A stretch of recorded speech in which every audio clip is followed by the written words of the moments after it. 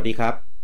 ยินดีต้อนรับสู่การอัปเดตข่าวสารในวงการ Nintendo กันแบบกระชับย่อยง่ายได้ใจความกับ Week to Week รายการที่จะ Exclusive ในพอดแคสต์เท่านั้นในเอพิโซดที่44นี้พบกันกับผมลูกี้คุณจังแล้วก็คุณเต้ครับผมสวัสดีครับสวัสดีครับก็ช่วงนี้จริงๆก็ไม่มีมหกรรมอะไรของปู่นะครับแต่ว่าก็มีของทางฝั่งเยอรมันนะครับกับงาน Gamescom นะครับที่ปีนี้ก็ปรับไปเปลี่ยนจากเป็นแบบดิจิตอลแบบเดียวกันกับของE3 นะครับซึ่งก็มีข่าวสารมีเกมมีอะไรมาเปิดตัวอย่างเงี้ยกันบ้างพอประมาณอาจจะไม่คึกคักเท่าช่วง E3 นะครับแต่ว่าก็เป็นอีกช่วงหนึ่งที่ทำให้วงการเกมเราเนี่ยก็ไม่เงียบเหงานะครับซึ่งจริงๆของเราเนี่ยฝั่ง Nintendo เนี่ยก็มีบ้างนิดหน่อยไม่เยอะเหมือนกับเครื่องอื่นๆเขาว่างั้นนะครับก็มีอะไรมาให้พูดคุยถึงกันบ้างเพราะว่าอย่างที่เรากังวลกันว่าถ้าเป็น3วีคที่แล้วเนี่ยมันมี Direct มันมี Pokemon Present มี Indie อะไรอย่างงี้ใช่ไหมก็อาจจะไม่มีนี่พี่ไม่ใช่ Direct ผลประกอบการมันก็เลยมีอะไรให้พูดถึงไงแล้ววีคนี้มันจะมีอะไรหรือเปล่ามีงาน Gamescom มาพอดีก็เลยมีข่าวมีอะไรมาให้พูดคุยกันบ้างข่าวแรกนะครับที่เราจะเริ่มกันคืนนี้นะครับตอนนี้Capcom ปล่อยคลิปนะครับในส่วนของโปรเจกต์โคลาโบของ Monster Hunter Rise นะครับในเขาใช้คำว่าอะไรนะ Roadmap นะครับเป็นโคลาโบกันนะครับกับของ Street Fighter ก็คือจะเอาตัวอาคุมานะครับมาเป็นสกินให้ได้ใช้กันใน Monster Hunterโกคีดีว่าโกคีแบบญี่ปุ่นใช่โกคีฝั่งอเมริกาเรียกอากุมาก็เวลาเราเล่นชื่อที่เราอ่านออกเวลาเขียนโกคีอ่านออกไหมก็อ่านไม่ออกGOUKI GOUKI โกคีโอเคที่ทำชุบผักชุบแป้งทอดนะเมื่อก่อนเรียกโกกีทั้งนั้นแหละมีใครเรียกโกคีหรอกตัวนี้ตัวโกกิหรืออากุมาเนี่ยแล้วแต่ใครจะเรียกนะครับคือเป็นสกินที่ไปสวมทับพวกชุดของอาวุธต่างๆเนี่ยแล้วมันจะมีเป็นเหมือนเกสเจอร์ที่ใช้แล้วจะเป็นท่าพิเศษเหมือนท่าในการต่อสู้ของตัวนี้ในเกมของมันต่อยเตะใช้ท่ายิงพลังอะไรอย่างเงี้ยคือท่าพวกนี้พิเศษกว่าเกสเจอร์อื่นตรงที่มอนโดนดาเมจด้วยนะแต่ว่าไอการเปลี่ยนรูปแบบนี้คือเปลี่ยนเพราะดาบโลเนาะมันเห็นในคลิปมันมีถือพวกเป็นหมดด้วยเปลี่ยนหมดเห็นมันไม่ถือพวกไอคุยค้อนอยู่นะในคลิปมันจะทรานส์ฟอร์มไปแต่พอเราชักอาวุธปุ๊บมันก็จะกลายเป็นใช้อาวุธนั้นนะครับที่พี่กี้พูดถึงคือเกสเจอร์เต้นใช่ที่เห็นเป็นท่านั้นคือมันมีท่าอาวุธควักมาใช้แต่พอเก็บเข้าไปที่เราไม่ได้ถือมันจะกลายเป็นใช้เกสเจอร์แทนนะครับผมใช่แต่ถ้าใช้ดาบโล่มันจะกลายเป็นเตะต่อยทั้งชุดเหมือนมันจะชักออกมาใช้ปกติแต่หมายถึงพี่กี้ที่หมายถึงพวกคาราโอเกะพวกเนี้ยเป็นเกสเจอร์ใช่เหมือนริวครับแบบเดียวกันกับริวเลยครับตอนภาคเวิลด์แบบเดียวกันซึ่งแรกๆก็จะรู้สึกว่าก็เจ๋งดีตลกดีอะไรเงี้ยแต่โดนมอนตบล่วงก็กลับไปใช้อาวุธกันเหมือนเดิมมันเป็นริวมันไม่ได้ดาเมจมันได้ครับแต่น้อยแบบน้อยมากใช่มันดาเมจมันน้อยมากได้แบบไม่มีประโยชน์มอนแบบเกาทำไมเกาหนังกูทำไมในผมเคยเห็นคลิปของภาคเวิลด์หรือภาค 4U ผมจำไม่ได้มันมีพยายามใช้ท่านี้จนตายเวิลด์ใช่ไหมยิงฮาโดเคนจนมอนตายผมจำได้ก็พยายามนี่เท่าไหร่1หรืออะไรสักอย่างผมจำไม่ได้เบามากตอนริวผมก็กระเสือกกระสนไปหาทำมาเหมือนกันพอทำแล้วก็เพื่ออะไรวะเนี่ยกูทำแล้วก็แบบพอมันเป็นริวแล้วพอมาถือดาบใหญ่แม่งโคตรไม่ใช่แบบอะไรก็ไม่รู้ก็เลยใช้แป๊บเดียวแล้วก็เปลี่ยนเหมือนทำครบแล้วก็จบแยกย้ายนะครับก็เดี๋ยวรออัปเดตแล้วก็ไปทำอีเวนต์นะครับเพื่อปลดชุดนี้มาเล่นกันนะครับผมก็เอาจริงๆก็ถือว่าเป็นสกินที่ไม่ต้องซื้อหาทำได้ฟรีผ่านในตัวเกมนะครับแล้วก็เป็นสกินที่ดูมีเกรดหน่อยว่างั้นไม่ได้แค่เปลี่ยนสกินเฉยๆก็มีเอฟเฟกต์มีลูกเล่นมีอะไรอย่างนี้ด้วยแบบเดียวกันกับตอนของอามาเทรัสึนะครับมีวิง แต่ว่าที่เราอยากได้ไม่ใช่นี้เราอยากได้เควสเราอยากได้อะไรที่แบบ น่าไปทำอ่ะถ้าเป็นจริงขอบที่อื่นจริงพวกนี้มันมีก็ดีครับแต่มันหนึ่งคือควรมาตั้งแต่ตอนแรกๆแล้วก็มาผสมกันกับเควสอื่นด้วยนี่คือแบบคนมาสลับกันเนี่ยไม่ได้มาบนชาติหนึ่งมาอันนึงอะไรเงี้ยใช่อ่ะก็ยังดีกว่าไม่มีอะไรให้ทำเลยแต่ว่ายังมีคนเล่นอยู่ใช่ไหมมอนทันไลฟ์เล่นอะไรวะทุกวันนี้ผมเปิดไปเมื่อก่อนอ่ะช่วงที่กำลังพีคอ่ะเปิดไปโอ้โหคนออนกัน40-50 คนนี่คือเล่นมอนทันกันแบบเยอะมากตัวนี้เปิดไปไม่เห็นมีใครออนมีมอนทันอยู่มีใช่ไหมยังมีใช่ไหมก่อนผมเจออยู่โอเคอาจจะเข้าไปทำอีเวนต์มันมีอะไรให้เล่นซ้ำเหรอไม่รู้เหมือนกันข่าวต่อไปนะครับเปิดตัวเกมซิมูเลเตอร์เกมใหม่นะครับอันนี้ดูแล้วตัวอะไรกันทรงน่าจะคล้ายๆกับ Ghost Simulator นี่เป็นกวางครับในชื่อว่า Deer Simulator นะครับที่ต้องลากเสียงเพราะว่าปกติ Deer เนี่ยมันจะเป็น D-E-R ถูกไหมอันนี้มัน D-E-E-E-R ผมก็ไปเข้าใจเหมือนกันว่าทำไมจะต้องใส่ตัว E ให้มันเยอะขนาดนี้คือแบบรูปที่เป็นรูปโปรโมทอ่ะคือแบบกาวมากอ่ะคือเขากวางเป็นปืนมีหมีโคอาล่าปีนแบบตึกมีเป็นแบบหมีที่หลังเป็นแบบมีกระดองเป็นรถตำรวจเงี้ยคือแบบอะไรอ่ะคือกาวแบบกาวมากอ่ะยิ่งดูคลิปแล้วนะคือแบบโหเลอะเทอะมากน่าจะเป็นเกมเล่นแบบฮ่าเกมยูทูบเบอร์เบสใช่ก็เกมมีกำหนดขาย25 พฤศจิกายนนี้ครับใครที่สนใจอยากเล่นเกมเก่าๆนี้ก็ก็เดี๋ยวรอเจอกันได้นะครับผมข่าวต่อไปนะครับทางโกเอเทคโมนะครับก็ออกมาเปิดเผยนะครับชุดพิเศษที่จะได้นะครับในของคนที่ซื้อ Fatal Frame Maiden of Blackwater นะครับในภาคนี้ชื่อไทยชื่ออะไรนะเกมนี้นมไทยพีครับผมภาคก็ภาคน้ำดำครับก็เป็นเกมผีที่เล่นมือเดียวนะครับเกมนี้เพราะว่าด้วยเป็นเกมผีที่มีเป็นเกมถ่ายรูปผีที่มีโหลดถ่ายรูปคนมาเพิ่มอีกทีหนึ่งเขามีโฟโต้โหมดให้เซตฉากหลอนๆเอาผีเอาอะไรอย่างนี้มาใส่แต่ว่าคอสตูมที่ให้เนี่ยคือแบบนะครับก็มีคอสตูมใหม่อะไรเงี้ยออกมากันหลายชุดเลยแล้วก็มีคอสตูมที่ไปโคลาโบกันกับของไลซ่าของไลซ่านี่คือต้องซื้อพรีออเดอร์เนาะซื้อกด CPR ใช่ครับผมมีเป็นหมวกกับตัวชุดนะครับผมคือตอนเป็นไลซ่ามันเป็นภาพการ์ตูนไงมาใส่มันก็เลยโอเคแต่พอมาเป็นภาพคนจริงใส่แล้วมันแบบนี่ก็น่ารักอยู่ใจเกเรไม่ใช่อะไร แต่ว่าชุดที่บอกว่าผิวมากเมื่อตอนของเดิมตอน VU อ่ะไม่เห็นนะไม่เห็นนะไม่รู้โดนตัดออกหรือเปล่า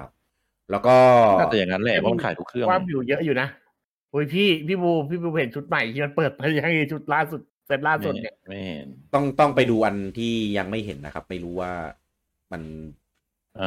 ปล่อยออกมาได้ยังไงคือแบบโหดมากเดี๋ยวผมส่งให้ดูคืออันนี้นี่คือหนึ่งในนั้นอันนี้อีกอันหนึ่งอันนี้น่าจะที่หายไปเนี่ยขนาดนี้เลยเหรอขนาดนี้ครับอันนี้ของ Wii U แต่ว่าแค่ของญี่ปุ่นนะครับของอเมริกาไม่มีอันนี้เกมค่ายเลยนะโคเทคโมครับไม่ใช่ Illusion ใช่ไหมไม่ใช่ นี่คือเกมที่เราต้องไปถ่ายรูปผีนะครับไอพวกนี้เป็นผีใช่ไหมที่ถ่ายอยู่เนี่ยไม่ใช่นี่คนพี่บูจัดแล้วก็ตอนนี้ยังไม่เห็นข้อมูลในส่วนของชุดเซลดาแล้วก็ชุดซามุสเขาประกาศแล้วครับว่าไม่มีครับประกาศแล้วใช่ไหมใช่ประกาศแต่ในวันแรกๆก็ว่าตัวนี้ออกเพราะว่าในเว็บในอะไรเงี้ยมันไม่มีรายละเอียดไงมันมีดอกจันบอกเลยพี่ในเว็บอะโอเคใช่ผมไปดูตั้งแต่วันแรกๆแล้วแต่ว่าเกมมันขายเครื่องอื่นด้วยไงก็เลยคิดว่าคงเอาออกไปซะเลยแล้วกันจะได้แบบไม่มีปัญหาไม่ต้องมี Exclusive เฉพาะเครื่องนี้อะไรอย่างนี้ เปล่าขี้เกียจแยกเวอร์ชันเปล่าปู่เก็บตังค์ถ้าเกิดนั่นก็ขี้เกียจจ่ายตังค์ให้ปู่เอาออกแม่งเลยไม่เอาจริงคือปู่เขาปล่อยมาให้ทำขนาดนี้ถือว่าโอเคแล้วเพราะความจริงเกมนี้เป็นเกมร่วมทุนนะฮะจริงชุดเซลดาเฉยๆอ่ะแต่ชุดสมุดของสมุดไม่ได้เป็นชุดเกราะนะเป็นชุดแบบซีโร่สุดอ่ะคือแบบซีโร่สุดดีงามมานั้นต้องบอกก่อนว่าตอนที่เป็นของ Wii U อ่ะเป็น Nintendo ร่วมทำเป็นไม่ใช่ร่วมทำร่วมทุนเป็นทุน Nintendo ร่วมทุนแล้วพอมาอันเนี้ยเหมือน Nintendo อนุมัติให้ไปปล่อยลงหลายเครื่องเหมือนตอนที่เหมือนกับสมัยเหมือนกับของ Wonderful 101นะฮะอารมณ์ประมาณนั้นคืออนุญาตให้ไปลงเครื่องอื่นได้เลยวันเนี้ยใช่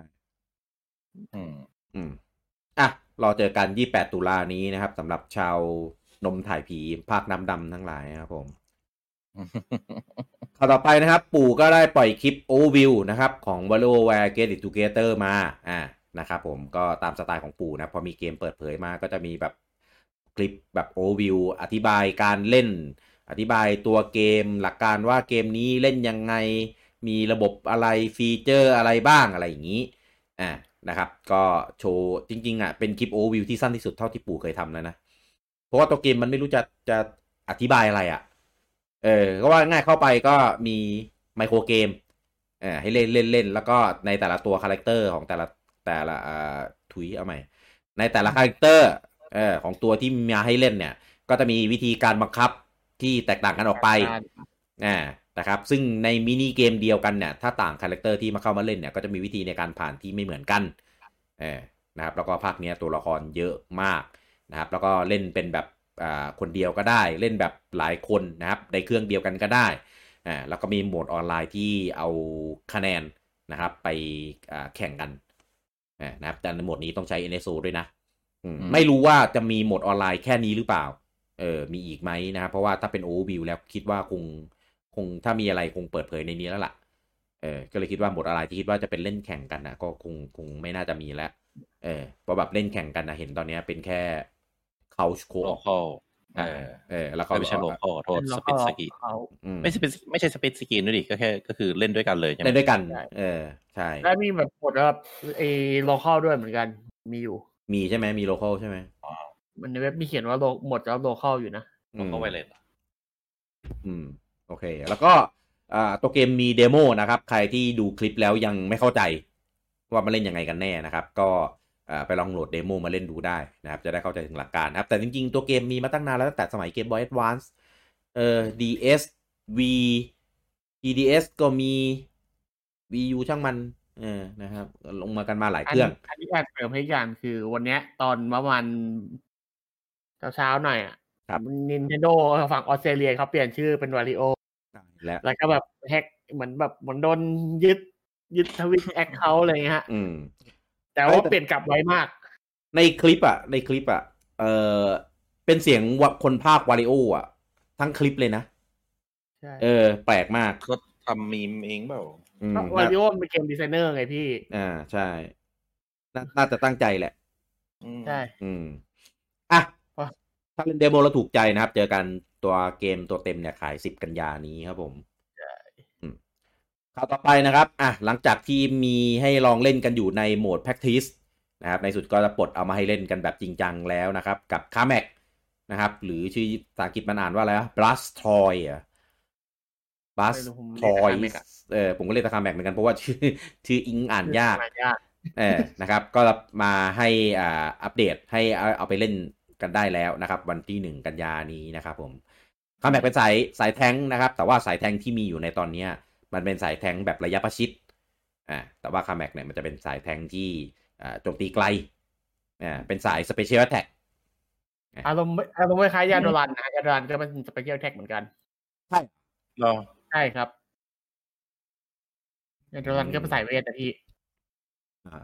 โอเคก็ตัวนี้จะมาอัปเดตให้ได้เล่นกันวันที่1กันยานี้นะครับผมแล้วก็เสริมสำหรับฝั่งมือถือนิดนึงนะฮะคือตอนนี้สามารถไปพรีลิจิตได้แล้วนะครับตอนนี้ยอดพรีลิจิตเกิน2.5 ล้านแล้วก็คือได้ตัวปิกาจูแล้วสำหรับคนที่เล่นในมือถือแล้วก็ขาดอีกประมาณครึ่งนึงเพื่อที่จะปลดสกินปิกาจูในการเปิดมือถือครับผมสกินพิเศษใช่ใครที่มีมือถือก็ลองไปลงทะเบียนไว้ได้เพราะว่า เชื่อมไมเขาได้ก็เราสามารถไปรับปิกาจูมาเล่นในสวิตต่อได้เหมือนเดิมครับผมคือแจกเนี่ยแจกหมดนะเพียงแต่ว่านับยอดแต่เฉพาะของบนมือถือใช่มาล็อกอินด้วยก็เชื่อม NSO อะไรบ้างว่าไม่ NSO ก็ประมาณในดีมี2อย่างตอนนี้ยังไม่บอกว่าเชื่อมต่อด้วยอะไรแต่มัน NSO ได้พี่มันมี NSO ให้เชื่อมแต่มันมีลิงก์ของ Nintendo Account อยู่คิดว่าถ้าล็อกอินด้วย Nintendo Account ก็จะคือcross pocket ไปต้องผ่านแอป NSO ป่ะไม่ต้องครับโอ้ยอย่าไปยุ่งกับมันเลย มันเซฟข้อมูลผ่าน ID ของ Nintendo Account เหมือนกันคือกดเชื่อม Nintendo Account ปุ๊บก็โหลดข้อมูลขึ้นมาได้เลยอย่าไปยุ่งกับมันเลยอีแอปนั้น ปล่อยมันเถอะปล่อยเบอร์กันทั้งบูจังอ่ะพี่เมื่อกี้ข่าวต่อไปนะครับหลังจากที่ประกาศกันไปเมื่อประมาณช่วงเดือน2เดือนก่อนนะครับผมตอนนี้ก็มีเทเลอร์ออกมาแล้วนะครับกับยูกิโอมาสเตอร์ดูเอลนะครับก็เป็นคือถ้าเป็นภาคก่อนยูกิมันจะเป็นกึ่งเกมกึ่งการ์ตูนผสมกันใช่ไหมแต่ภาคมาสเตอร์ดูเอลเนี่ยจะเป็นภาคเหมือนแบบเน้นให้เป็นเล่น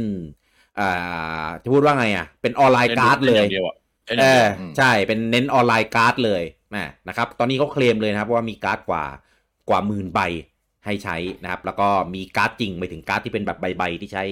ในการแข่งจริงนะครับมีอยู่ในเกมนี้ด้วยนะครับโดยการเล่นเนี่ยจะใช้การเล่นผ่านกฎ Master Rules นะครับซึ่งเราก็จะต้องไปแบบหาการ์ดหาอะไรเงี้ยมาจัดเด็กด้วยตัวเองนะครับซึ่งการหาการ์ดเนี่ยก็จะมีทั้งฉีกซองเป็นกาชาแบบเดียวกันกับในของจริงแต่ว่ากาชานี่คนเล่นการน้ำตาไหลนะมันก็กาชาแหละใช่มันก็ใช่แหละแต่เรียกฉีกซองได้ไหมฉีกซองไงฉีกซองกาชาไงวันนี้เพื่อนผมก็คนหนึ่งมาค่อนข้างโวยวายเหมือนกันตรงที่ว่าเป็นเกมฟรีเขากับเปิดซองร้องไห้เหมือนกันพี่เพราะว่าเติมหนักแน่ๆถ้าเกิดเล่นแน่นอนอยู่แล้วเกมการ์ดกราฟจะเป็นอย่างนี้อยู่แล้วถูกถ้าคุณอยากจะจัดเด็กที่ต้องการแบบตามนั้นก็ต้องฉีกยังไงก็ต้องเปแล้วไม่ใช่ว่าเปแล้วได้ครบนะคือตอนแรกอารมณ์มันคงแบบกะว่าแบบเป็นเหมือนพวกเกมภาคกันก่อนไงคือแบบเป็นเกมในตัวเกมไม่เขาบอกแต่แรกไม่ใช่แบบนั้นน่าสงสารขนาดในภาคอะไรวะที่ลงอยู่ตอนนี้ที่เป็นใช้แค่3ช่องอันนั้นยังเปกันกระจายเลยเห็นคนมาบ่นกันอยู่เหมือนกันไม่รู้ว่าของญี่ปุ่นไม่ใช่เหรอมาถึงอะไรของมือถือเหรอมือถือมือถือผมไม่ได้เล่นอะไรวะอันนั้นก็เปเหมือนกันดูเอลลิงไม่ใช่ดูเอลลิงมันของเครื่องใหญ่ไม่ใช่เหรอไม่ใช่ของมือถือไม่ Evolution ดูเอลลิงอย่างเดียวไม่รู้อันนี้ก็เปหนักเหมือนกันผมเคยเล่นอยู่ก็อันนั้นคือเกมออนไลน์การ์ดเกมดิจิตอลออนไลน์การ์ดเกมสมบูรณ์นี่ใช่คือตีกันอย่างเดียวเรื่องปกติด้วยเทรนด์สมัยใหม่นะคือมันก็มีเปย์ด้วยแล้วมันจะมีเรียกว่าย่อยการ์ดเอาตังค์ไปซื้อการ์ดอะไรอย่างเงี้ยเพื่อจะได้ไม่ต้องเปย์ 100% อย่างเดียวแล้วก็ยังมีสิทธิ์ซื้อการ์ดที่แร่ได้โดยสะสมเงินที่ย่อยหรือเงินที่มาจากเควสหรือเงินที่จะชนะอะไรพวกเนี้ยก็ยังไม่รู้ว่ายูกิของไอ้มาสเตอร์นี่มันจะมีระบบนั้นไหมแต่ทั้งนี้ทั้งนั้นคือชื่อผู้พัฒนาคือโคนามิครับก็ทำใจกันไว้ดีๆผมว่าน่าจะจุกแต่ไปนะแต่เล่นนะเขาหาตังค์มาทำไว้นี่อยู่พี่ทำอะไรแล้วก็ปกติ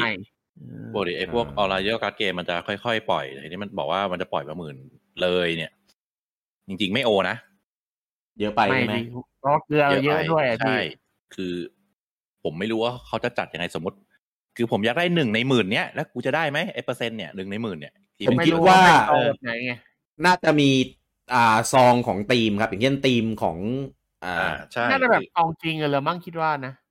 ซองจริงก็ต้องดูเป็นซองเวอร์ชั่นไหนด้วยทีมไหนด้วยอะไรเพราะยูกิเป็นเกมที่ไม่ตกท้ายแต่ว่าใช้แบนลิสต์ก็ไม่รู้สิรอไปไอ้พวกไหละโมบอีพวกดาบอะไรพวกเนี้ยดาบแสงเนี่ยแล้วแต่กดใช่ไหมแล้วแต่รอบส่วนมากมีเรื่องฟอร์ดที่โดนแบนไว้ยังครับ แบบลิสต์มันไปมาไอ้ที่สะท้อนตีกลับเข้าห้องทีมเนี่ยทุกทีมันมีทั้งใส่ได้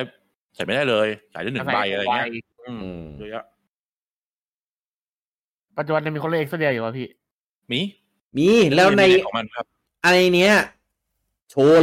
เล่นเอ็กโซเดียชนะเลยไม่คือไอชุดเด็กที่พวกตัวละครที่เราอ่านในมังงะตั้งแต่สมัยนู้นเล่นนะมันก็ evolution ตามสมัยไปมันมีชุดที่ทำให้จั่วเร็วขึ้นหากองอะไรพวกเนี้ยพี่บอกมีการ์ดเหมือนในหนังสือใช่ไหมพี่มันมียิงแมมมอสไปฟิวชั่นครับเดี๋ยวกูอายไหมบอกไปยิงพระจันทร์ทำให้น้ำลดใช่ไหมไอ้ดาบเสียพระจันทร์น้ำลดที่โอ้ยอันนั้นมันในการ์ตูนโว้ยอันนี้เข้าไปถึงในการ์ดจริงเดี๋ยวไอ้แมนดวลนะแต่ถ้ามึงจะชนะนะเดี๋ยวกูโดดตึกนะ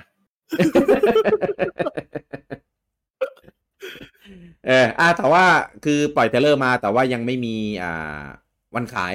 นะครับยังไม่รู้ปล่อยเมื่อไหร่กำหนดเดิมรู้สึกจะเป็นอยู่ในปีหน้าเลยมั้งปีหน้าครับแต่ลงทุกเครื่องนะครับตั้งแต่เครื่องใหญ่ยันเครื่องเล็กยันสวิตช์มือถือก็ลงถ้ามีทีวีตู้เย็นลงได้ก็คงลงใช่ก็ลงหมดอ่ะนะครับกะฮะอย่างนี้ก็คือดีคือคิดว่ามันจะมาจริงจังด้านนี้โดยเฉพาะแล้วคิดว่าถ้าทำอย่างเงี้ยมันต้องอัปเดตยาวๆมีเรียกว่าอะไรมีรูใหม่หรือมีการ์ดชุดใหม่ไม่ต้องอัปเดตอยู่แล้วถ้ามีรูใหม่ก็คงจะต้องอัปเดตตัวนี้แล้วก็ใช้แอปนี้ไปยาวๆอะไรเงี้ยถ้าเป็นอย่างนั้นได้จะดีใช่เป็นส่วนมากก็คือคนจะหวังพวกระบบแรงค์ระบบจริงจังอะไรเนี้ยว่ามียังไงแล้วก็ไอ้ระบบซื้อการ์ดที่ผมบอกเนี่ยคือไม่งั้นมันโอกาสที่มันจะมีการ์ดมันยากมากเลยถึงแม้จะเป็นซองของซัมติงก็ตามแต่แบบอยากได้1ในซองนี่มันหายากมากอย่างที่บอกพี่ถ้าคนเป็นดวงอย่างผมไม่น่าได้การ์ดที่ต้องการก็เปย์ไปด้วยดิได้เปย์อยู่แล้วนี่เรื่องดวงไม่สำคัญหรอกไม่เกมการ์ดผมไม่เปย์ผมดวงไม่ได้กับเกมการ์ดจริงถ้าอย่างที่นิยมดูเทอร์ล่าหรือว่าฮาร์สโตนก็ตามมันจะมีวิธีแบบทำให้ได้การ์ดเนี่ยวิธีหาการ์ดที่ผมทำได้ดีที่สุดคือให้เพื่อนกดให้อะพี่ไม่แล้วงี้พวกนั้นมันย่อยไปซื้อได้ไงใช่มีย่อยใช่มีย่อยเก็บเกลือไปย่อยเดี๋ยวรอดูตอนที่เขาเปิดเผยระบบเกมเพลย์ข้างในลึกๆอีกทีนึงนะครับเราลงสวิตช์ไหมลงแล้วไม่บอกเกมเพลย์Xbox ก็ลงมือถือก็ลงเกม Xbox ลงหมดเราหนีไปข่าวต่อไปดีกว่าหนีมุกนะครับตอนนี้มีทั้งข่าวดีแล้วก็ข่าวร้ายนะครับจากงานGamescom เมื่อคืนนะครับผมก็เปิดเผยเกมเพลย์ตัวใหม่นะครับของTeenage Mutant Ninja Turtles นะครับในภาคที่ชื่อว่า Shredder's Revenge เป็นจริงๆอันนี้ไม่ได้เป็นเกมเก่านะเป็นเกมใหม่แต่ว่าทำเป็นแบบสไตล์เกมคลาสสิกแบบเก่านะครับผมแล้วก็เมื่อคืนเนี่ยก็เปิดเผยว่าตัวละครที่5ที่ใช้เล่นได้คือApril O'Neil ครับผมเอามาเตะต่อยมีเอาไมค์มาเกวียงใส่หัวศัตรูอะไรเงี้ยได้เอาอะไรนะตลกใช่ผมก็มองว่าตลกแต่ว่ามันก็น่ารักดีนะครับแล้วก็ข่าวร้ายก็คือตัวเกมที่กำหนดวางขายในภายในปีนี้เลื่อนไปปีหน้าเรียบร้อยแล้วครับนะครับคือจริงๆหลายคนก็สงสัยกันว่าเกมแบบนี้ทำไมทำนานจังหรือว่าปีหน้ามันจะมีหนังเต่านินจาอะไรดีบูทอะไรนั้นเปล่าก็เลยตั้งใจเลื่อนไปเพื่อไปขายช่วงเดียวกันเพื่อเต่านินจาไมเคิลเบย์ภาคใหม่เหรอไม่ใช่ไมเคิลเบย์แล้วมั้งอันใหม่เนี่ยก็ไม่รู้เลื่อนไปปีหน้าไม่มีบอกเดือนบอกช่วงด้วยก็รอกันอีกหน่อยละกันนะครับผมอันนี้เกมนี้ลง Switch ด้วยนะครับต่อไปอันนี้ก็เป็นอีกเกมหนึ่งที่เปิดตัวมานานแล้วเหมือนกันนะครับกับ Lego Star Wars นะครับ The Skywalker Saga นะครับก็เป็น Lego ที่รวมพูดว่าไงโลกตัวละครสถานที่เหตุการณ์เรื่องราวทั้งหมดของมหากาพย์ในตระกูล Skywalker นะครับก็คือเนื้อหาตามหนังก็คือมีตั้งแต่เอพิโซด1 ถึง 9นะครับซึ่งตัวเทเลอร์เนี่ยก็ดูแล้วมันเพิ่มซีนเพิ่มอะไรไปเยอะเหมือนกันนะเพราะว่าจริงๆตัวเกม1 ถึง 6มันเคยมีทำเป็นเกมเลโก้มาแล้วนะครับก็เลยงงว่าอี อีก3ภาคเนี่ยมันจะอะไรนานหนานักหนาขนาดนั้นพอดูแล้วตัวเกมน่าจะรีแวมเอาฉากเอาอะไรเนี่ยมาใส่ก็จริงแต่ว่าทำใหม่ไปค่อนข้างเยอะเหมือนกันนะครับก็ซื้อทีเดียวได้9ภาคว่างั้นน่าจะคุ้มเลยเหรอน่าจะคุ้มเลยแหละแล้วก็เกมนี้เนี่ยคือมันหลักๆมันเล่นได้ถึง4คนอยู่แล้วแต่ว่าไม่รู้ว่าในภาคนี้เขาจะเพิ่มระบบออนไลน์ได้หรือยังในเทเลอร์มีประกาศถ้าเพิ่มออนไลน์ได้เนี่ยก็น่าจะดีนะครับน่าจะได้หาคนเล่นด้วยได้ง่ายหน่อยเพราะว่าเกมนี้ก็เล่นไคลโรเลนอยู่แล้วนี่พี่มันไม่ได้มีให้เล่นทุกภาคไหมคือ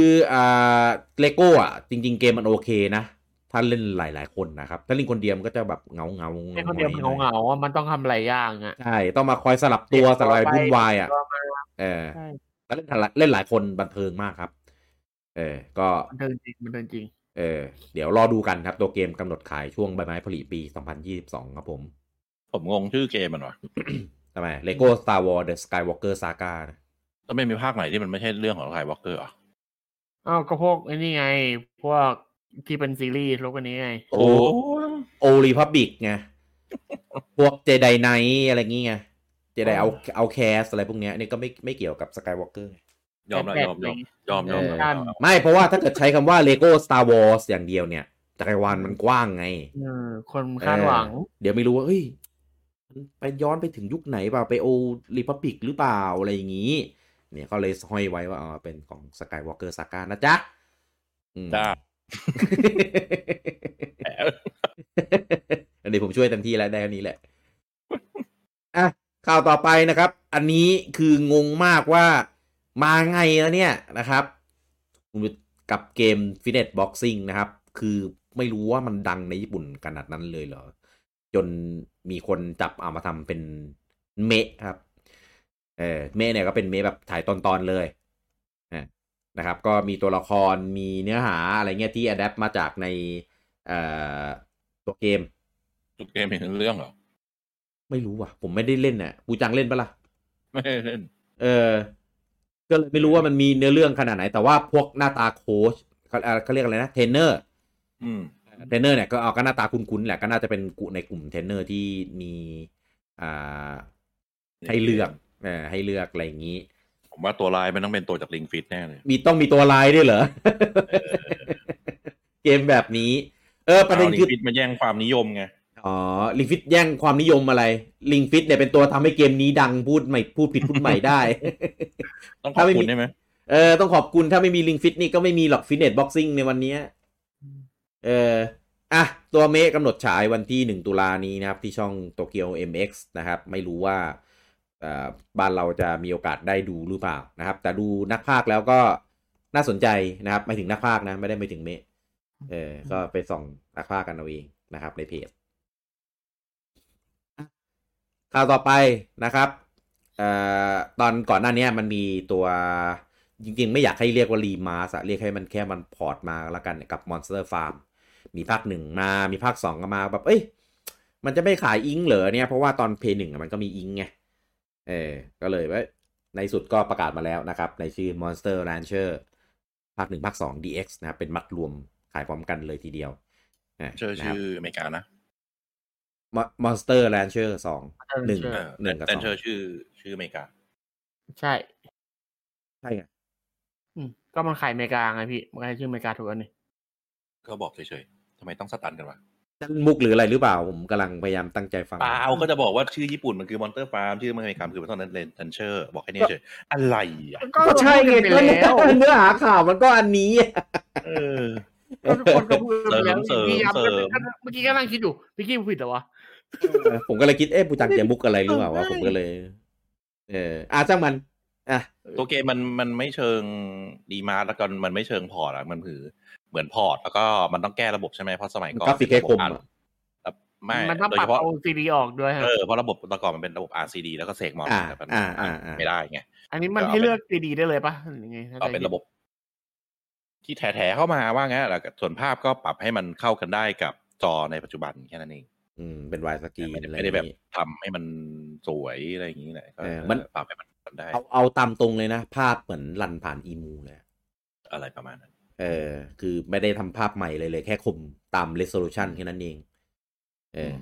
แต่ถ้าใครคิดถึงอยากย้อนอดีตนะครับก็เดี๋ยวเราเจอกันเดือนธันวานี้นะครับผมว่าคือจุดขายมันคือแบบเอาซีดีอะไรก็ไม่รู้แล้วใส่แล้วมันกลายเป็นมอนที่แบบเราไม่รู้ว่าคืออะไรอ่ะแต่พอมันเป็นอินเกมอย่างนี้มันดู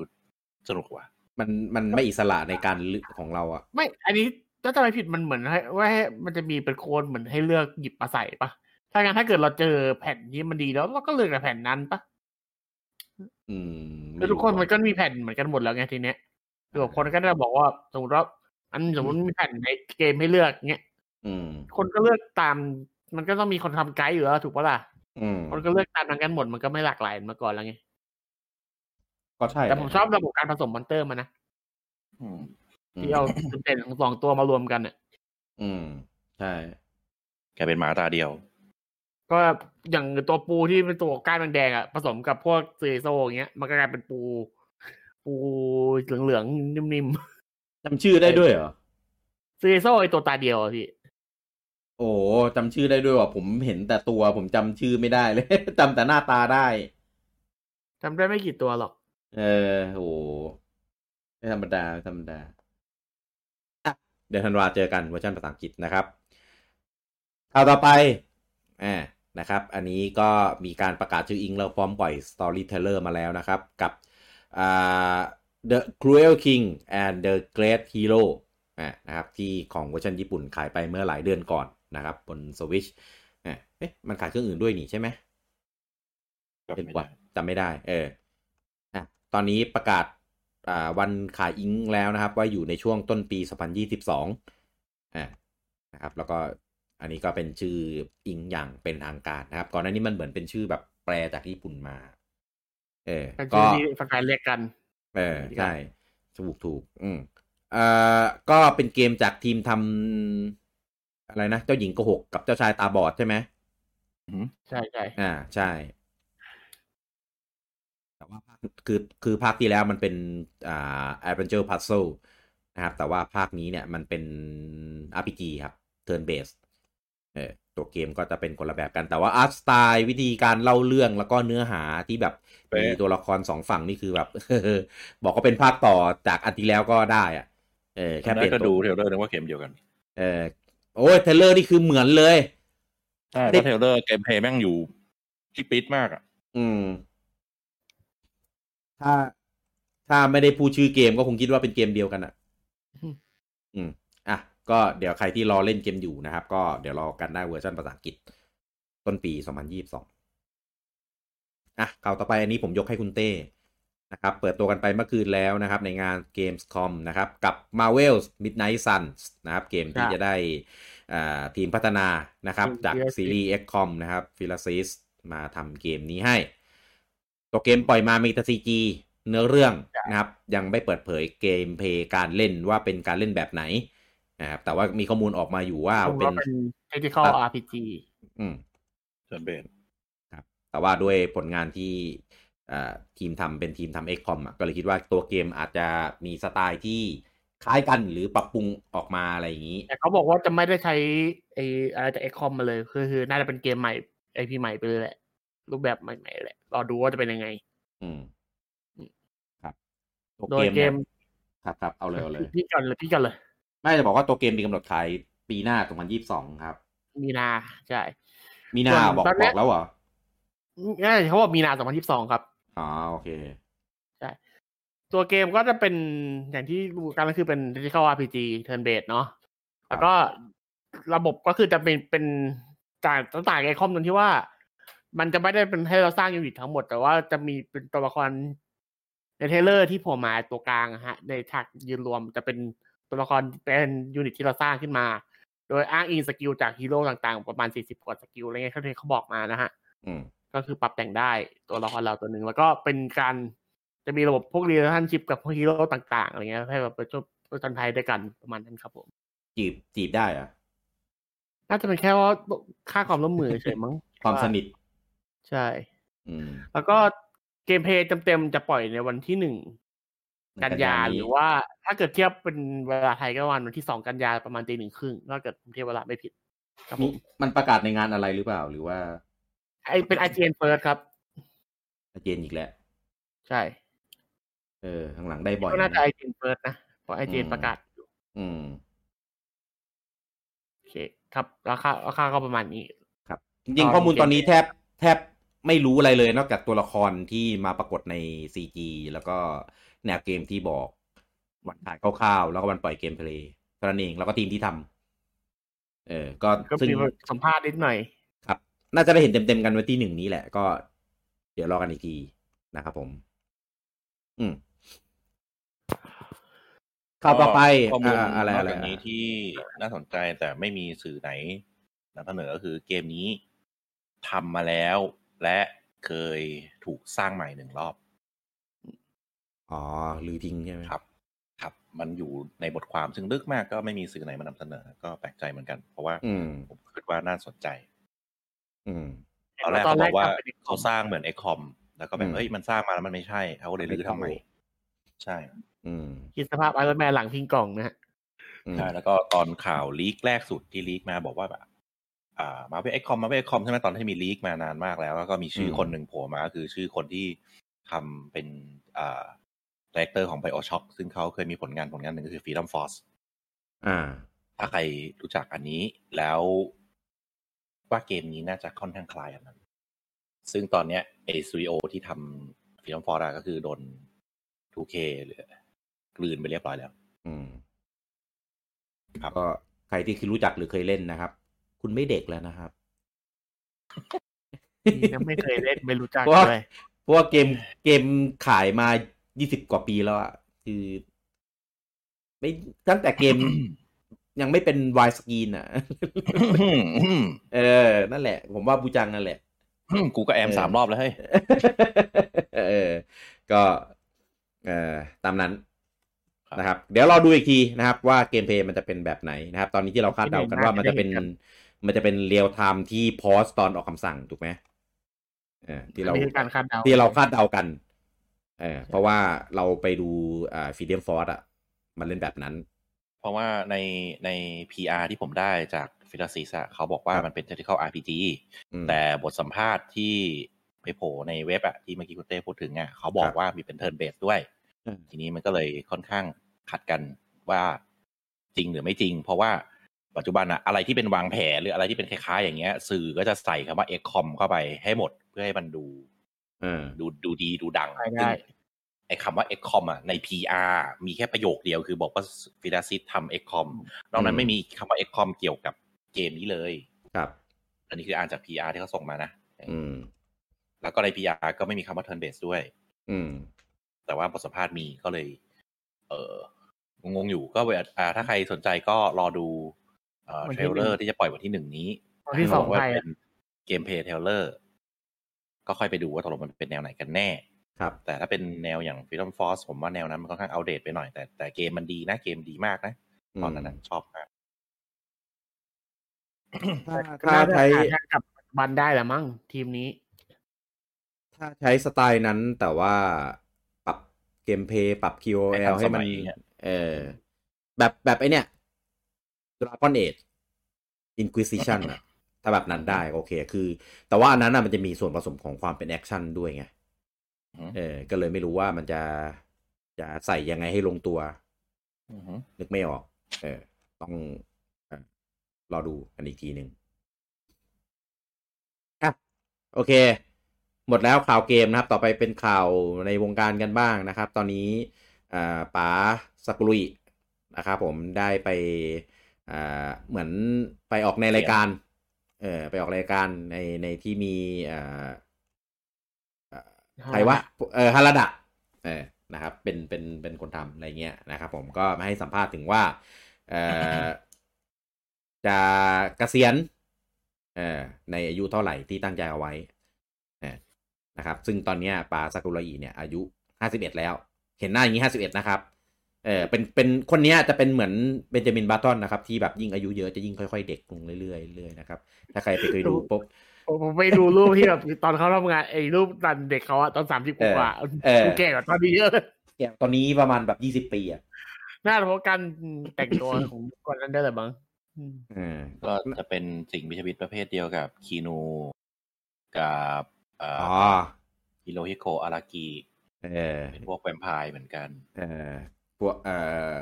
ทอมครูซอะไรพวกนี้พวกที่แบบนี่อายุเยอะแล้วใช่ไหมนี่คือแก่แล้วใช่ไหมยิ่งโตยิ่งเด็กอมตะพวกนี้นะครับเขาก็ให้สัมภาษณ์ว่าเขา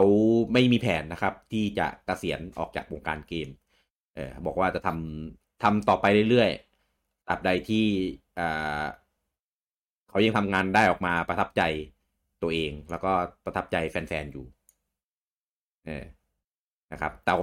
ต่เกษียณในแง่นี้ของเขาหมายถึงไม่ได้หมายถึงว่าจะต้องทำสแมชตลอดนะเขาก็อยากทำเกมอื่นบ้างแหละเขาในฐานะคนพัฒนาถ้าปู่ให้ตังค์นะ เพราะว่าพอจะทำอะไรทีไรปู่ก็ให้ทำสแมชทุกทีผมคิดว่าว่างสภาพกันเลยพี่เอาจริงๆสแมชอัลติเมทเนี่ยถ้ามันอัปเดตไปเรื่อยๆแล้วใช้ตัวนี้เป็นคอหลักของซีรีส์ผมว่ามันก็อยู่ได้นานนะยายเจนก็มันจะไม่อัลติเมทเดลักไปเป็นก็ไม่ต้องขนาดนั้นนะก็เป็นแบบอัปเดตเวอร์ชั่นไปใครที่ซื้อไปแล้วก็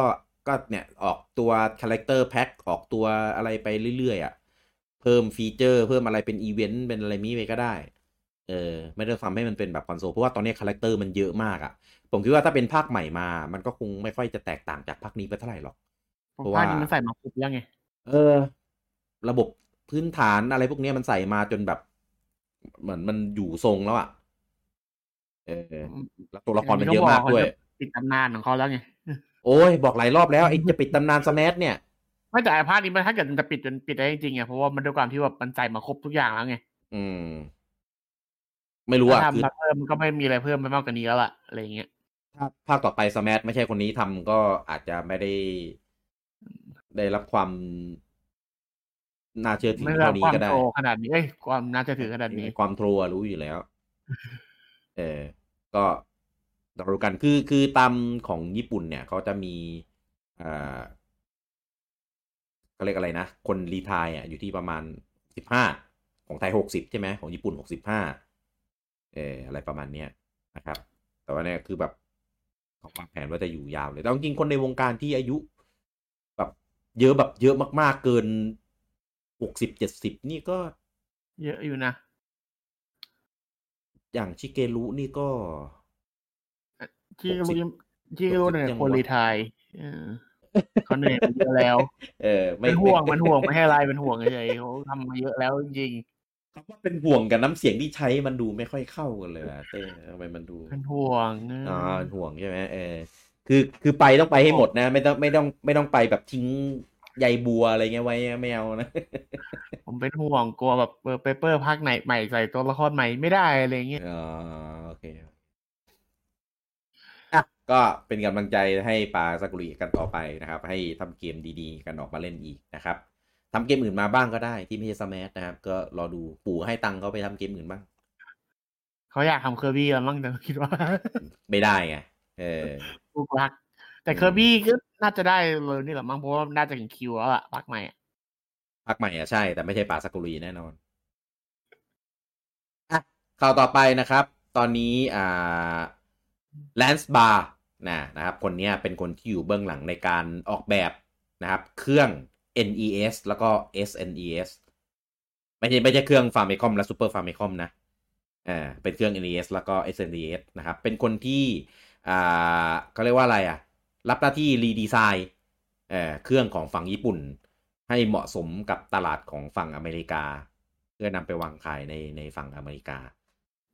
นะครับซึ่งก็ทำงานอยู่กับปู่มากว่า38ปีนะครับตอนนี้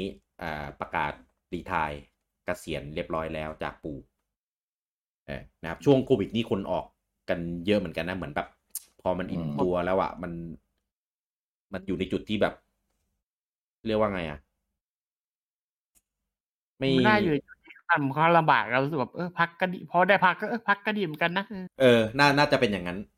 คือของสังคมญี่ปุ่นเขาเป็นสังคมที่งานมาก่อนไงเวลาเลิกงานก็คือจะทำงานต่อโดยไม่ได้รับโอทีก็จะทำต่อใช่ไหมเพื่อผลงานทีนี้พอมันมีโอกาสได้หยุดจริงๆเขาก็รู้สึกก็ดีเหมือนกันนะ มันก็เป็นอีกชีวิตหนึ่งนะก็ถ้าอายุถึงแล้วอะไรเงี้ยก็ผลงานก็ไม่ใช่สิ่งสำคัญแล้วใช่ไหมเพราะว่าชื่อเสียงอะไรก็มีแล้วผลงานก็มีแล้วประมาณนั้นหลังๆไม่ได้รับนี่คือเดานะหลังๆไม่ได้รับโปรเจกต์ใหญ่ๆแล้วด้วยก็จะเป็นแบบเป็นโปรเจกต์เล็กๆทางด้านของแบบการเอนจิเนียร์อะไรพวกเนี้ยก็อะไรประมาณนั้นก็แบบไม่ได้อยากรับแข่งกดดันแล้วไงก็ทำอะไรก็ทำก็เลยออกมาใช้ชีวิตดีกว่าใช่เพราะญี่ปุ่นทำงานก็คือเขาทำงานจนสุขภาพเสียใช่ใช่ก็ขอบคุณสำหรับการดีไซน์เครื่องทั้ง2เครื่องที่ผ่านมาเป็นเครื่องที่ผมไม่ชอบทั้งคู่เลยนะครับแต่ว่าก็เป็นเครื่องปวดบูจังจังไรวะ SNDS ไงที่ปุ่มสีม่วงNintendo Entertainment System อ่ะพี่Super Nintendo Entertainment System ตอนนั้นผมแยกไม่ออกหรอกตอนยุคสมัยนั้นนะแค่รู้ว่ามันต่างมันไม่เหมือนกับเครื่องซูเปอร์แค่นั้นเองแค่รู้ว่ามันซูเปอร์แต่ทำไมมันมีละ2ดีไซน์ว่าอะไรเงี้ยได้จบรู้ทีหลังมันคนละไอ้นี่กันคนละโซนกันไม่รู้ทั้ง2เครื่องเลยพี่เกิดทันเหลือเราอ่ะผมรู้จักแค่Family แต่มันรู้จักFamicom ว่ะเล่นอะไร มันขายยาวไงมันขายยาวยุคเพศ1มันยังขายอยู่เลยFamicomอ่ะของเต้เล่นอันไหนนะ FR 202เหรอ FR 202ใช่เข้าใจได้ข่าวต่อไปนะครับตอนนี้มีข่าวไม่เรียกว่าข่าวลือแล้วกันเป็นข่าวที่ยังไม่คอนเฟิร์มว่าตัวแอนิเมชันของ Super Mario นะครับที่จะทำโดย Illumination เนี่ยจะทำโดยโปรดิวเซอร์นะครับของทีม Titan Go นะครับซึ่งก็จริงๆคนนี้เขาก็ยังอยู่ใน Illumination แหละแต่ว่าผลงานของ Titan Go เนี่ยมันเป็นจะเรียกว่าไงเป็นการ์ตูนแก๊กการ์ตูนแก๊กแล้วก็มีสไตล์อาร์ตที่เป็นแบบ 2D เหมือนการ์ตูนเน็ตเวิร์กที่แบบหลังๆเป็นแบบการ์ตูนมีมอะไรงั้นนะครับแต่ว่าโดยความที่มาริโอเนี่ยมันยังไม่มีภาพแรกของในนั้นออกมาเลยคอนเซปต์อะไรเงี้ยเนื้อหาอะไรเงี้ยเรายังไม่รู้เลยก็เลยไม่รู้ว่าโปรดิวเซอร์ของ Titan Go ที่จะมาเป็นไดเรคเตอร์ให้กับSuper Mario Movie เนี่ยจะออกมาเป็นในรูปแบบไหนหรือสไตล์ไหนแต่ทั้งนี้ทั้งนั้นตราบใดที่ชิเกรุยังคุมนะครับก็คงไม่ได้ฉีกไปเยอะมากหรอกเพราะถ้าฉีกปุ๊บเดี๋ยวชิเกรุเขาก็มายืนสูบบุหรี่แล้วก็เอามือชี้นิ้วสั่งเองแหละเดี๋ยวพี่ไปว่าเขาทำไมเอานี่เรื่องจริงไม่พี่จะไปว่าชิเกรุทำไมพี่ด้อยค่าชิเกรุแย่แหมเมื่อกี้ไอคนที่บอกว่าให้ไปพักผ่อนก่อนเนี่ยไม่ค่อยเลยไม่ผมเป็นห่วงเขานี่ผมก็ไม่ได้ผมเป็นห่วงมาซีรีส์มาริโอไงแต่ว่าพอมีชิเกรุก็ไม่ห่วงแล้วเพราะว่าเดี๋ยวเขาก็มาแบบสูบบุหรี่ชี้นิ้วสั่งเองแหละแบบสตาร์ฟ็อกซ์ซีโร่เนาะที่เรารู้จักกันดีนะครับชี้นิ้วสั่งจนได้เรื่องอันนั้นน่ะไม่ได้ค่าชิเกรุกันก็เดี๋ยวมาเราดูกันครับไม่รู้ตัวSuper Mario Movie ที่publish โดย Illumination เนี่ยจะออกมาดี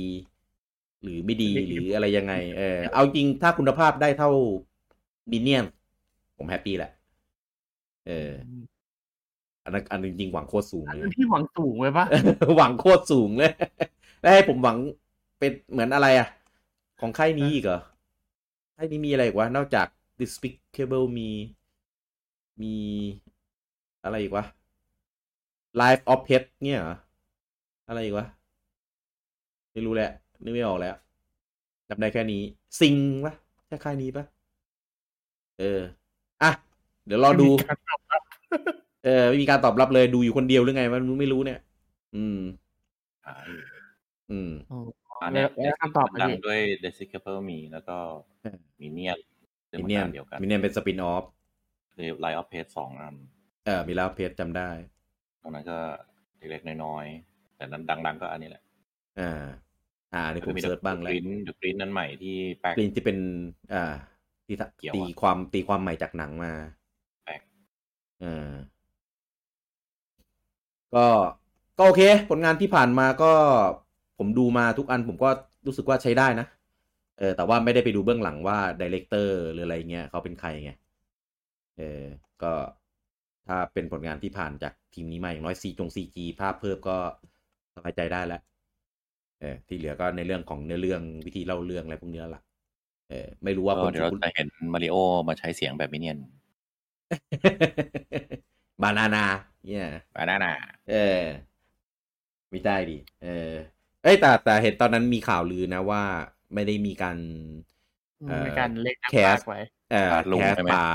ใช่ลุงชาวไปให้ลุงปู่นั่นแหละเราเรียกกันว่าลุงก็เลยไม่รู้ว่าเสียงมาริโอเนี่ยจะเป็นยังไงหรือว่าตอนนั้นยังไม่ได้ถึงขั้นภาคเสียงหรือเปล่าก็เลยไม่ได้เรียกหรือว่าลุงเรียกค่าตัวแพงไปเปล่าก็เลยเลยไม่เชิญไม่รู้เหมือนกันแต่ก็สงสารนะเวลาลุงแกแบบมีอะไรมีโปรเจกต์อะไรที่เกี่ยวกับพวกตระกูลมาริโอวาริโออะไรเงี้ยแล้วลุงแกไม่ได้รับเชิญเนี่ยเขาก็จะแบบมาโพสเศร้าเงาน้อยอกน้อยใจตลอด น่าสงสารเหมือนกันแต่จริงๆต้องเข้าใจบ้างอ่ะวงการเนี้ยก็ถ้าไปฟิกไว้อยู่ที่คนเดียวอ่ะต่อไปเดี๋ยวมันจะลำบากไงก็ต้องพยายามหาทางทางแตกต่างบ้างมันเสียงมาริโอที่ภาคอยู่ในเนี่ยธีมพาร์คอะของ USJ อ่ะอันนั้นก็ไม่ได้ใช้เสียงลุงนะเหรอไม่ได้มีการเชิญลุงไปให้เสียงตัวเครื่องเล่นหรือตัวเสียงมาริโอที่อยู่ในนั้นแล้วอนาคตเสียงลิงนี่จะใช้คนภาคซีไนภาคป่ะพี่สิ่งลิงจริงๆเป็นเสียงผู้หญิงนะไม่ได้เป็นเสียงผู้ชายไอ้ที่ภาคเป็น CDI อะนะไม่ใช่แอนิเมชั่นดิไอ้คิมีน่ะใช่อันนั้นน่ะแอนิเมชันอันนั้นเสียงผู้ชายใน CDI มันไม่ใช่Excuse me นั่นน่ะมันในแอนิเมชันครับสนุกนะจริงอ่ะผมมองว่ามันCDI สนุกใช่ไหมไม่ใช่ไปถึงแอนิเมชันดิ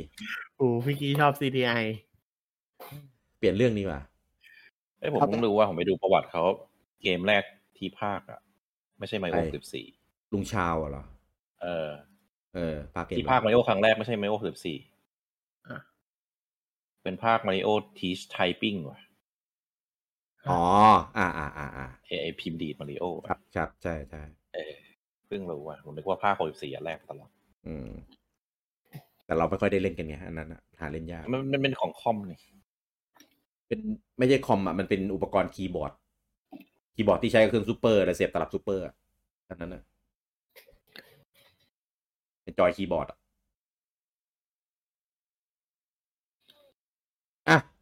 ข่าวต่อไปนะครับค่ายแพลตินัมนะครับเตรียมอะไรนะประตูน้ำเตรียมจัดงานนะครับชื่อว่าSuper Summer Festival Live Stream นะครับก็คืองานเนี่ยจะมีขึ้นวันที่27 สิงหานี้นะครับผมเวลาเนี่ย8 PM ของเขาบ้านเราก็ 10 โมงเช้าวันที่28นะครับก็บอกว่างานเนี่ยก็จะมีข้อมูลใหม่ของ Wonderful 101 Remaster ผมงงว่าจะมีข้อมูลใหม่อะไรอยู่มีอะไรหรอแล้วก็มีไอ้Soul Cresta ของเขาไอ้เกมที่เอามาเป็นมุกจนดับทำจริงๆไอ้เกมพี่ฟูที่ต้องทำจริงจนได้ใช่ก็งานเนี่ยกำหนดไว้ว่าจะมีอยู่2 ชั่วโมงนะครับก็แบ่งออกเป็น3 พาร์ทก็จะมีส่วนของ Soul Cresta มี Wonderful 101 Remasterนะครับแล้วก็พาร์ท 3เนี่ยยังไม่บอกนะครับก็เลยในรูปเขาไม่มีโลโก้บาริโอ3นะฮะเอาจริงๆนะอย่าหวังอย่าไปหวังว่ามีคนหวังอยู่คนนึงอ่ะพี่ว่าจะมาคือถ้ามันจะมาไม่มาในนี้หรอก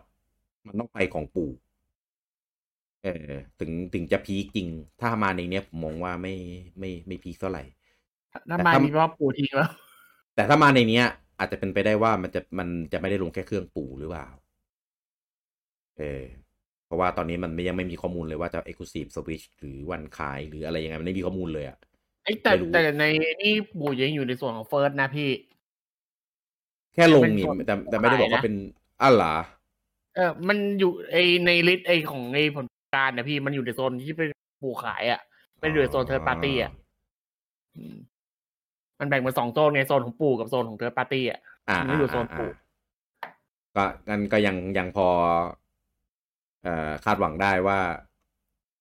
ยังอยู่บนสวิตช์อยู่ของปู่อยู่จะยังลงสวิตช์ใช่ไหมเกมเนี้ย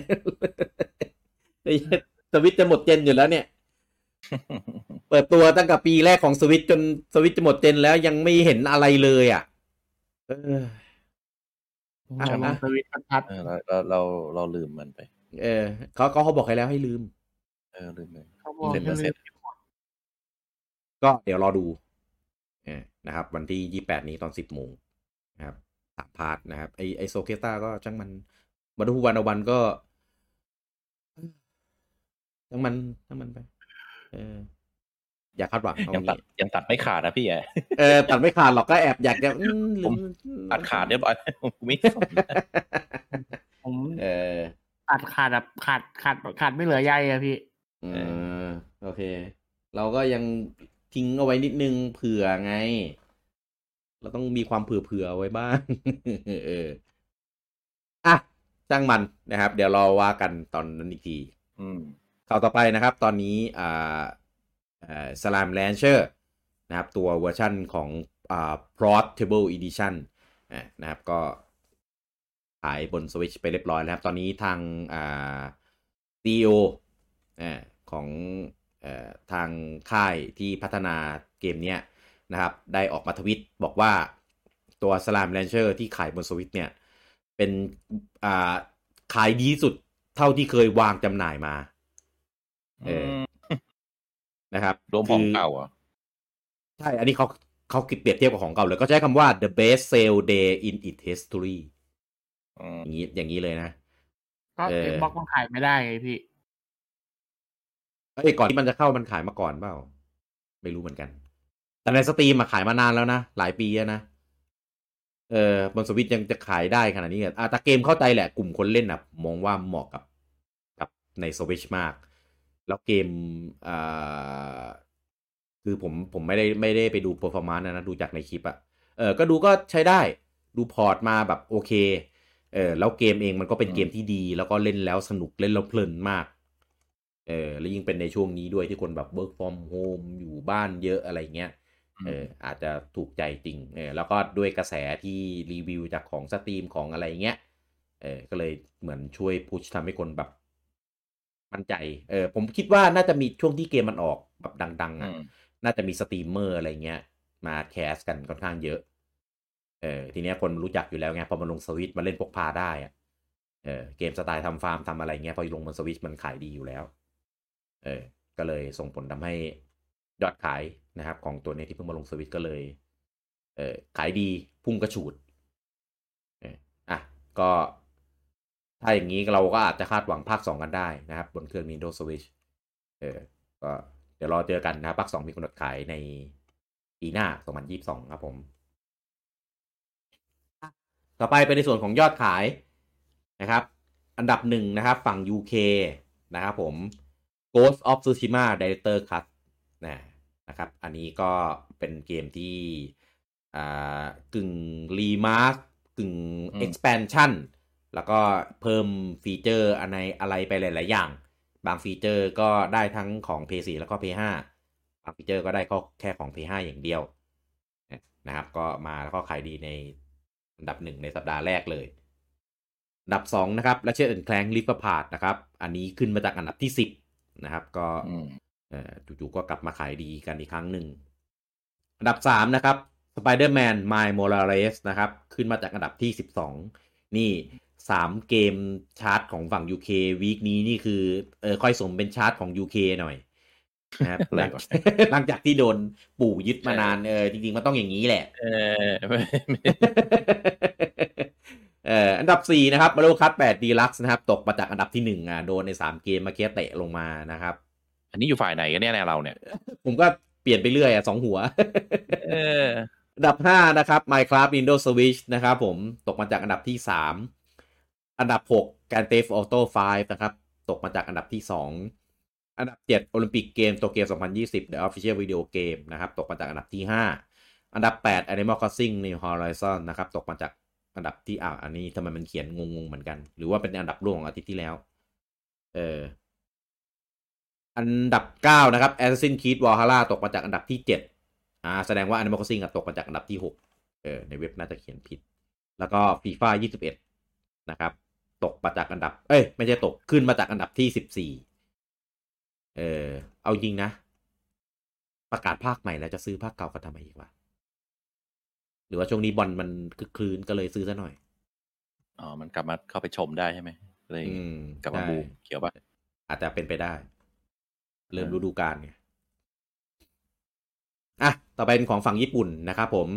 นี่ของญี่ปุ่นอันนี้นี่ต้องเป็นชาร์ต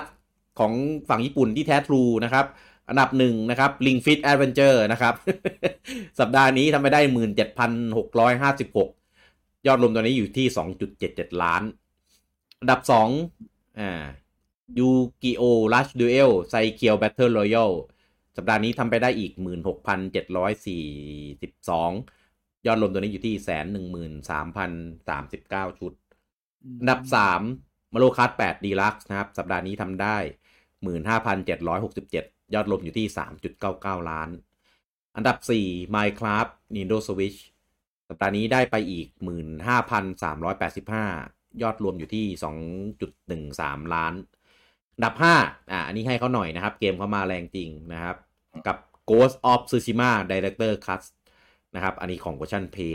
5 สัปดาห์แรกนะครับทำไปได้อยู่ที่ 13,745 อันดับ6นะครับโมโมทาโร่เดนสึโชวะเฮเซเลวะโมเทบันทำไปได้อีก 13,581 ยอดรวมอยู่ที่ 2.33 ล้านอันดับ4เป็นเกมเดียวกันกับอันดับที่5แต่เป็นของเวอร์ชัน PS4 นะครับกับ Ghost of Tsushima Director Cut สัปดาห์แรกทำไปได้ 1,224 ชุดอันดับ8 Super Smash Bros Ultimate สัปดาห์นี้ได้ไปอีก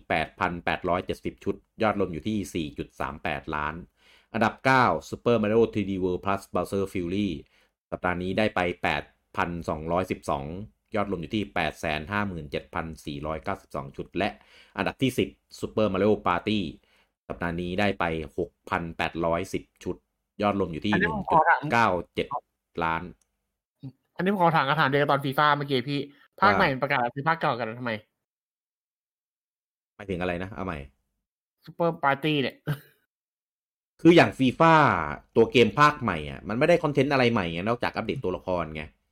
แต่Mario Partyภาคเก่ากับภาคใหม่มันไม่เหมือนกันนะภาคเก่ามันใช้โมชั่นเล่นกิมินิเกมกระดานอะไรเงี้ยมันไม่เหมือนกันไงคือแบบทำไมไม่รอภาคใหม่ไปเลยมันคนละอย่างกันคนละกระดานกันคนละเกมกัน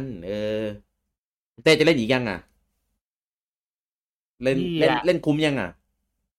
พวกพี่ทิ้งผมมาแล้วว่าชาร์ตในฝั่งนี้นะครับสวิตได้ไป8เกมนะครับ PS4 1เกมแล้วก็ PS5 1เกม PS4 กับ PS5 นี่เกมเดียวกันด้วยนะที่ขึ้นชาร์ตเนี่ยต่อไปเป็นยอดของฮาร์ดแวร์นะครับ Nintendo Switch Lite Nintendo Switch ธรรมดาได้ไปอยู่ 62,022 ชุด Nintendo Switch Lite ได้ไปที่ 1,505 ชุดเป็นยอดรวมนะครับ 72,527 ชุดนะครับลดลงมาจากสัปดาห์ที่แล้วประมาณ10,000 กว่าประมาณ17,000นะครับแต่ว่าเทียบกับปีที่แล้วเนี่ยพอๆกันเลยนะครับกับยอดขายของเครื่อง Nintendo Switch ในสัปดาห์นี้จบแล้วนะครับของสัปดาห์นี้นะครับผมอะไรจะพูดอะไรเมื่อกี้มีเพิ่งออกมาสดๆร้อนครับก็คือแอปแอปโปเกมอนทีวีลงสวิตแล้วนะบัดนาวแอปโปเกมอนทีวีคืออะไรวะเป็นโปเกมอนที่รวมอนิเมะภาคเก่าๆทั้งหมดให้ดูกันฟรีๆครับผม US เหรอผม US เหรอเขาลงสวิตก็บินไปซื้อสิครับซื้อหรือฟรีบินฟรีบินไปดูสิครับแล้วมันมีลงมือถือไว้แล้วแต่ว่ามือถือไทยลงไม่ได้แล้วอันนี้สวิตดูได้เหรอก็ลงบนสวิตลงใน eShop ไม่หมายถึงว่ามันล็อก IP เปล่าไม่รู้ว่ะไปลองเลยผมเข้าไปโหลดแล้วเห็นแล้วมีซับไทยไหมครับคือมันมีซับไทยแล้วก็เป็นชื่อภาษาอังกฤษนั่นน่ะมันแน่นอนอยู่แล้วมันเป็นของตะวันตกไงตะวันตกทำตลาดอันนี้อันนี้อัปเดตกันสดๆร้อนๆเลยได้เพิ่งมาเลยนี่จะมีพวก อนิเมะแล้วก็คลิปจากเกมแล้วก็ถ้าเป็นของคิดโหมดก็จะมีพวก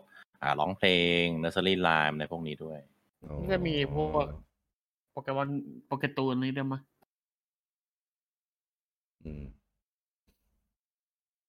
ก็ไปลองโหลดมาเข้าเกมไม่ใช่เข้าเกมเข้าแอปไปลองเล่นดูนะครับไม่รู้ว่าล็อก IP หรือเปล่าในไทยเข้าใช้งานได้หรือเปล่าเพราะว่าของมือถือเนี่ยคือปิดไม่ให้โหลดเลยล็อกตามประเทศเลยรีเจียนเลยจบนะครับกันไปนะครับกับเอพิโซดที่44นะครับแล้ว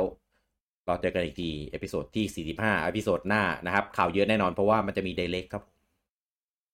ไดเรกที่จะมีเซโนด้วยครับผมก็ถ้าอาทิตย์หน้าไม่มีไดเรกก็งดครับ เดี๋ยวงดจริงนะเดี๋ยวงดจริงนะเพราะว่าคนแทนกินอากาศใจแต่เห็นข่าวลือมาว่าจะมีวันที่9นี่ไดเรกอ่ะไม่ใช่วันที่2อะไรนะแปลว่าอาทิตย์หน้าไม่มีอาทิตย์หน้าไม่มีไงอาทิตย์หน้าเรางดใช่ไหม45เราไม่มีใช่ไหมเดี๋ยวมันต้องมีข่าวแล้วนะพี่มันไม่มีทำเป็นไงพี่วีคทูวีคพัด Xbox อะไรเงี้ยไม่ต้องอย่างนั้นนะเอาเวลาไปเล่นเกมเอาจริงวีคทูวีคนี่ได้งานมาช่วยหลายงานแล้วนะเมื่อวันไหนวะวันอังคารปะที่เรานั่งส่องข่าวกันแล้วแบบนั่งถอนหายใจแบบพี่บอกว่ามีข่าวแม่งจะรอดไหมว่านั่งไถข่าวแล้วก็พอมาวันมีงานเกมของปุ๊บโอ้โหอะไรไม่รู้เต็มไปหมดประกาศกันตูมก็ดีผมก็ไม่อยากให้มันเงียบเหงาเหมือนกันเดี๋ยวรอเจอกันในสัปดาห์หน้านะครับกับ Week to Week สำหรับวันนี้ผมลูกกี้คุณบูจังคุณเต้ต้องขอลาทุกท่านไปก่อนครับผมสวัสดีครับสวัสดีครับ